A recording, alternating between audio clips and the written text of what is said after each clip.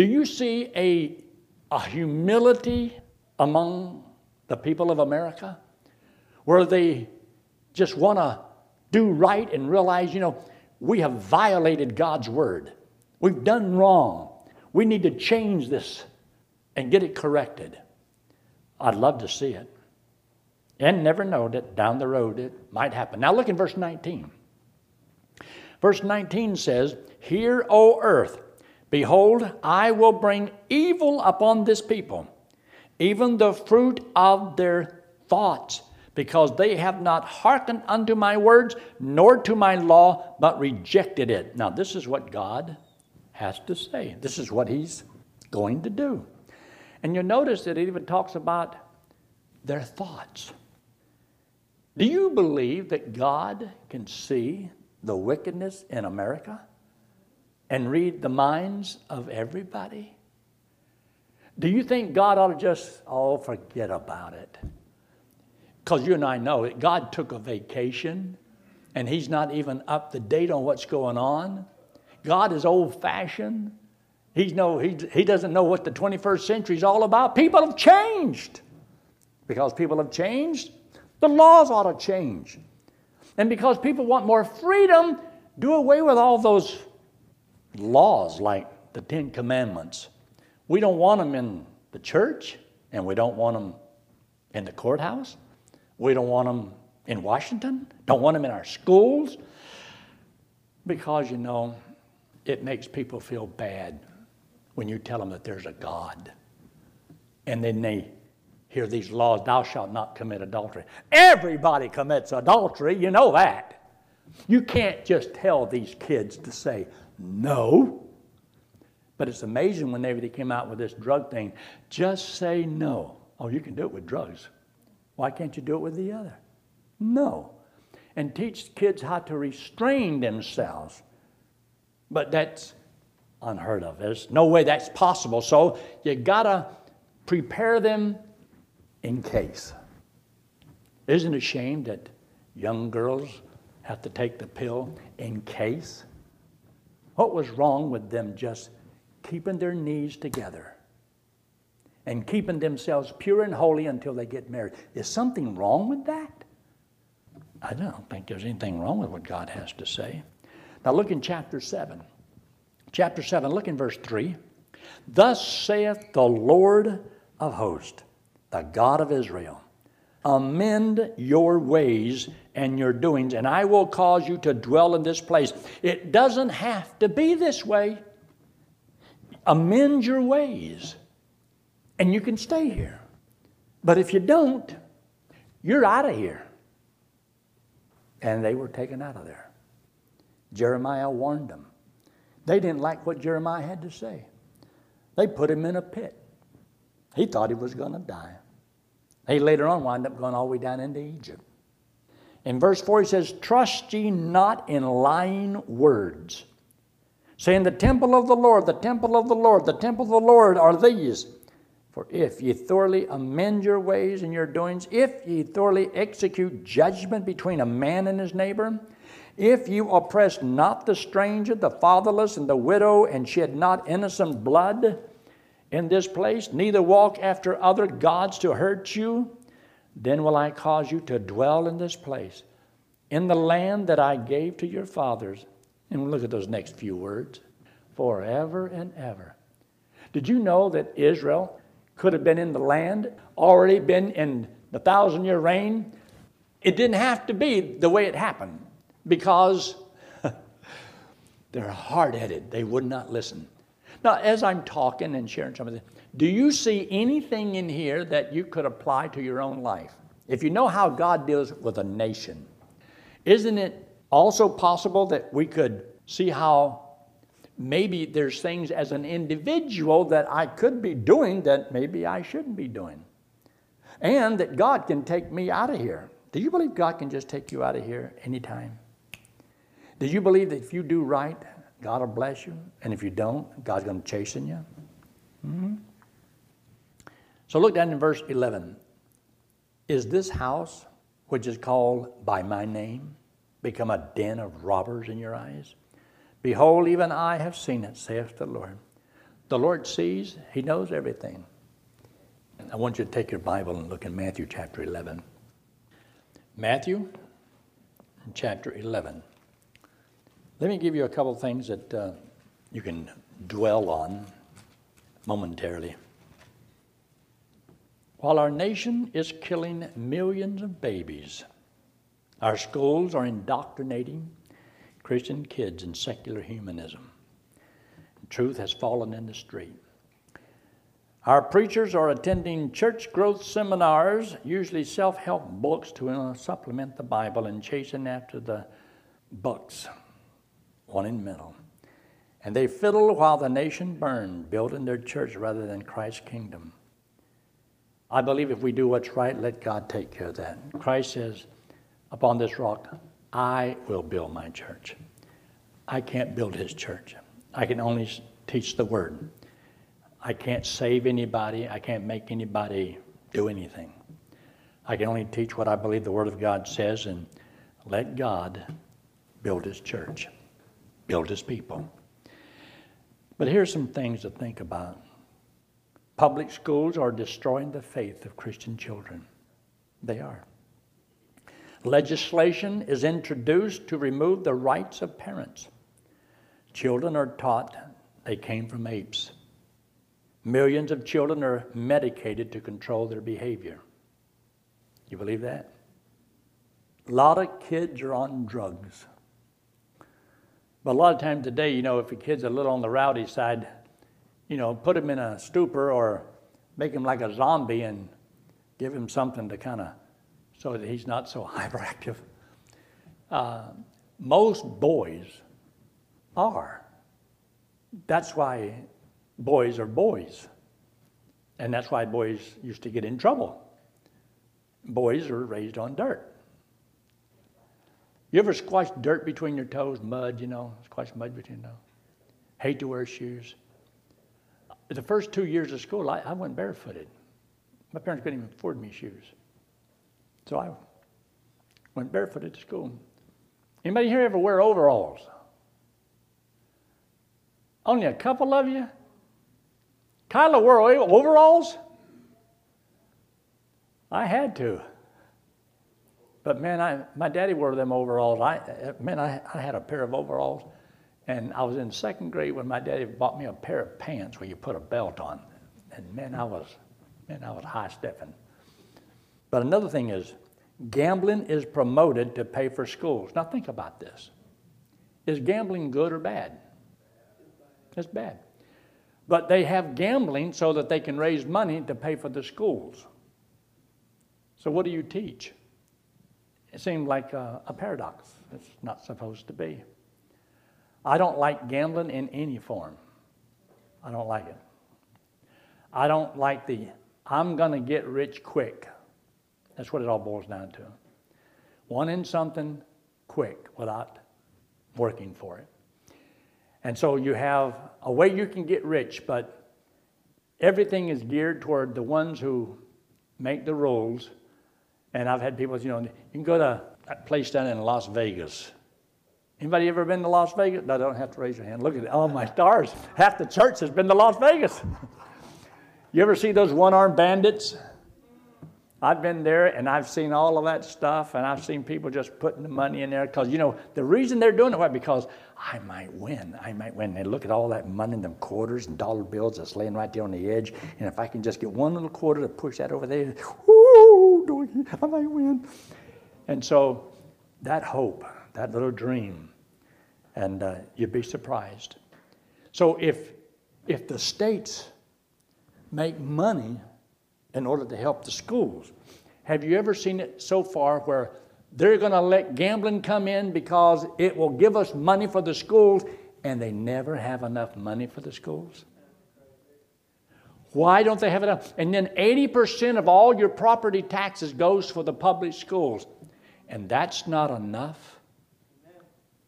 When I ran for the State Board of Education out in Colorado in 1982, I told them, and this was at the statewide convention that they had, and so I had a chance to speak because I was running for the State Board of Education, and so there's about 2,000 or 3,000 people there. So I was to give about 10 minutes of my little speech of why I thought I would do a better job. I says, number one, I have a school. I know how to run a school. And two, our kids are 2 years higher than the public education. And three, I says, I charge 1/3 of what they charge in the public school. So to me, that makes sense. Why I could do a better job. I can do it cheaper, do it better, and I've got the experience. Oh, did it scare the NEA, the National Education Association, and the Colorado Association. They all came after me. It's unreal. But I got about 5 or 6 standing ovations. And I decided to do it about 2 or 3 days before they had the convention. But I believed that I told the truth, that we could do a lot better job. So gambling is not something they want to do away with because they get the money. So then they want to do more gambling because they don't have enough money. So you got to gamble some more. And then the people that are the poorest generally are wind up losing all of their money gambling and playing the lottery. And they're the ones that might have to have the help because they're so poor. But they're poor in money because we might win. We just might win. But if you don't, the money's gone. Be smarter. Be wiser. Have you ever heard them talk about sin taxes? You know, like alcohol and cigarettes, you know, those are what they call sin taxes. So they don't want to do away with the sin because they tax it and they can make money. So you can make all the, you know, the sin you want to do because they don't care how much you smoke, how much you drink, because the government makes money off of the sin tax. So do you think they want people to stop the sin? No, because that's how they're making money. What's wrong with just doing right and paying what's right and legitimate? And you'd be surprised how it will work. And what about those precious babies that are murdered in the womb? Planned Parenthood kills babies with our tax dollars, and judges make laws. Tolerance trumps truth. Everybody's got to be tolerant today. But everybody wants us to be tolerant when they are not tolerant of us. And you'll see that. Homosexuality is granted legal protection. I had somebody call me the other day, and they asked me if I would give them an answer. I says, well, what's your question? Did Jesus ever have anything to say against homosexuality? Did he say anything against it? Because, you know, there's a question there. Well, if he didn't say anything against it, why should we? We should teach what Jesus taught. Doesn't that make sense? Well, I just want to show you very quick. You're going to have to answer it sooner or later. But look there in Matthew in chapter 11. And you'll notice there in verse 23. And thou, Capernaum, which are exalted unto heaven, shall be brought down to hell. For if the mighty works which had been done in thee had been done in Sodom, it would have remained unto this day. So did Jesus say that there was a Sodom? Yeah, he did. Verse 24, but I say unto you that it shall be more tolerable for the land of Sodom in the day of judgment than for thee. So he did say that there was Sodom. He did say that it no longer exists. He did say that it would have remained if. Now take your Bible and look in the book of Luke. The book of Luke, chapter 17. You got Matthew, Mark, and Luke. But look in chapter 17 of Luke. And notice what he says here in verse 28. Verse 28. This is Jesus, and this is Jesus speaking. Likewise also, as it was in the days of Lot. So does he name a particular individual? So how was it in the days of Lot? Does he want us to know? How are we supposed to know? Unless we go back to Genesis and read the story, then we will know what happened in Sodom and Gomorrah with a man named Lot. And then he says this, they did eat and they drank, they bought, they sold, they planted, they builded, but the same day that Lot went out of Sodom. So did Lot go out of Sodom according to the Old Testament? Yeah. Angels took him out. His wife went. 2 daughters. It rained fire and brimstone from heaven. Now, if this is true, and Jesus is referring to it, then could it be true that Jesus is saying something about the sin of sodomy? Look what he says there in verse 32. Remember Lot's wife. Well, how can you remember Lot's wife if you don't know anything about Lot's wife? Where are we going to find anything about Lot's wife? Back there in the book of Genesis. And so she did turn back, and he referred. So he's telling us that story is true. That story is true. The story is just. And he's using that as a warning about not being prepared when the Lord comes. And how that the Lord is going to destroy, just like he did there, he's going to do it again in the tribulation period. So we know that government has replaced God as a defender and provider. Faith-based initiatives invite the government into the church. The IRS muzzles the voice of the church, and it's getting worse and worse and worse. I wanted just to read this to you real quick because it's just a little bit about something just recently. And this is because the day is coming, and I mentioned this to you a couple of weeks ago. What to do when forced to perform a gay wedding. Has it happened anywhere? It says, eventually pastors in America will be ordered to preside over homosexual marriages. And they'll have 3 choices. 1, surrender, disobey God's law and obey man's. 2, stand firm, disobey man's law and obey God's. Or 3, use the opportunity to serve, speak truth in love, and glorify Jesus. And this guy says, I like the 3rd option. And I thought, no. But then I read what he had to say. I thought it was interesting. Churches in Denmark are now compelled by law to host same-sex weddings. America's next. Tyranny's appetite is insatiable. The secular left's hunger for power and control over its detractors can never be satisfied. To outwardly succumb and affirmatively capitulate to their pagan demands will never be enough. Thought control is the goal. Case in point. Remember Jack Phillips, the Christian baker in Colorado? He exercised his First Amendment religious rights and politely declined to bake a wedding cake for a homosexual civil union. Heard that on the news? It was on the news. Colorado's Civil Rights Star Chamber recently ordered Mr. Phillips to deny his faith, and bake these fake cakes, shut down or face prison. Those were his options. He and his elderly mother, an employee, have additionally been sentenced to attend sensitivity training. Now, this is what's coming. Do you believe? I mean, they had to go and have sensitivity training. Can you see them telling me to go and have sensitivity training? I don't know what would happen, but I'm about as sensitive as you can get. The truth. But I don't know what's coming down the road. But I could go in the corner and cry and whine and pine and moan and groan, or just say, Lord, walk me through it and enjoy the trip. But this is what it says.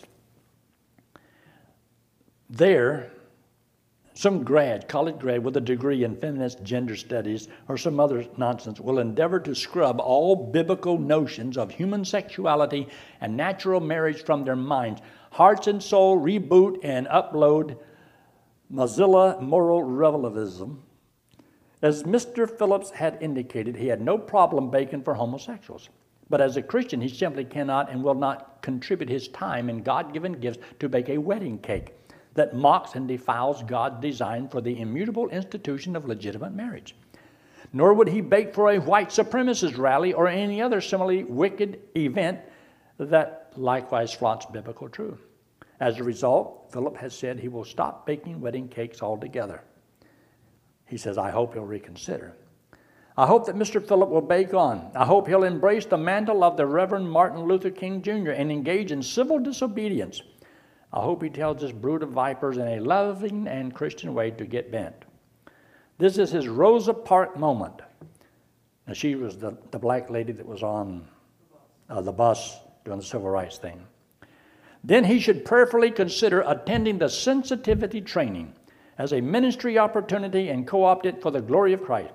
He should take it over with respectful questions and direct disagreement. He should refuse to waver one iota on biblical truth and rebuke those who deny Christ and his truths. He should educate the educators as well as anyone else in attendance. That's what it means to pick up your cross and follow Christ. But that's just some baker, right? Pastors? Sure, it's happening to photographers and florists, innkeepers and bakers, but at least the church is safe. No chance. This is the issue.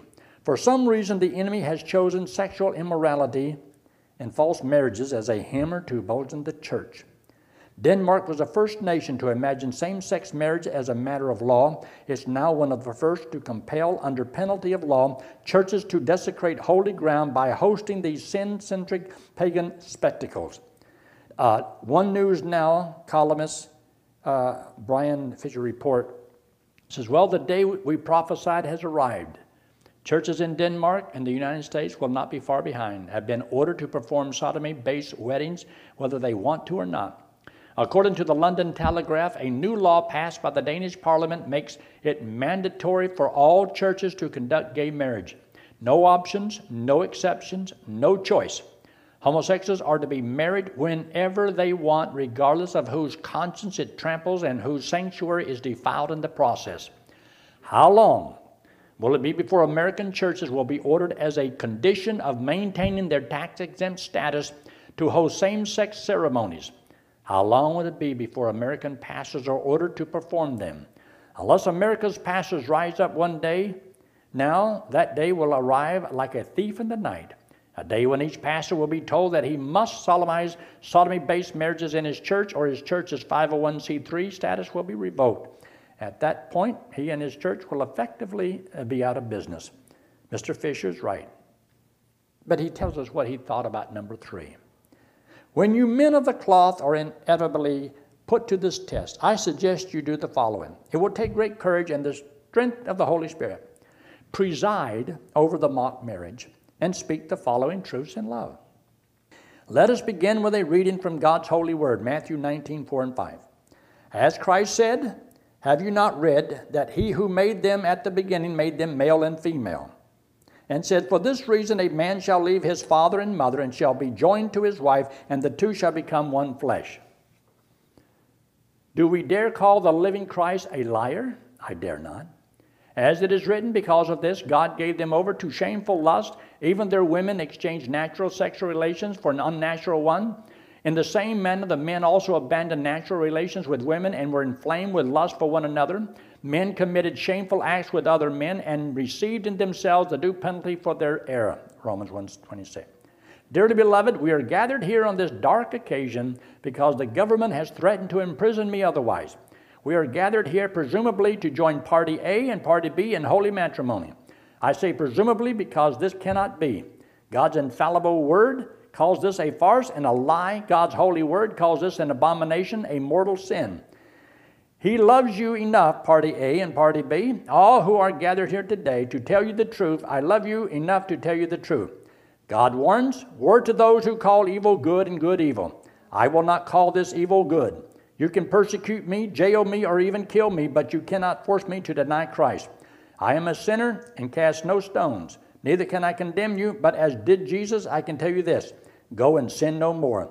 Repent, ask forgiveness, and believe on Jesus because your eternity depends on it. Then walk away and pray that these Holy Spirit-inspired words, these transcendent truths, pierce the hearts of those in attendance who labor under the deception, who suffer under this strong delusion, and that's what it means to pick up your cross and follow Christ.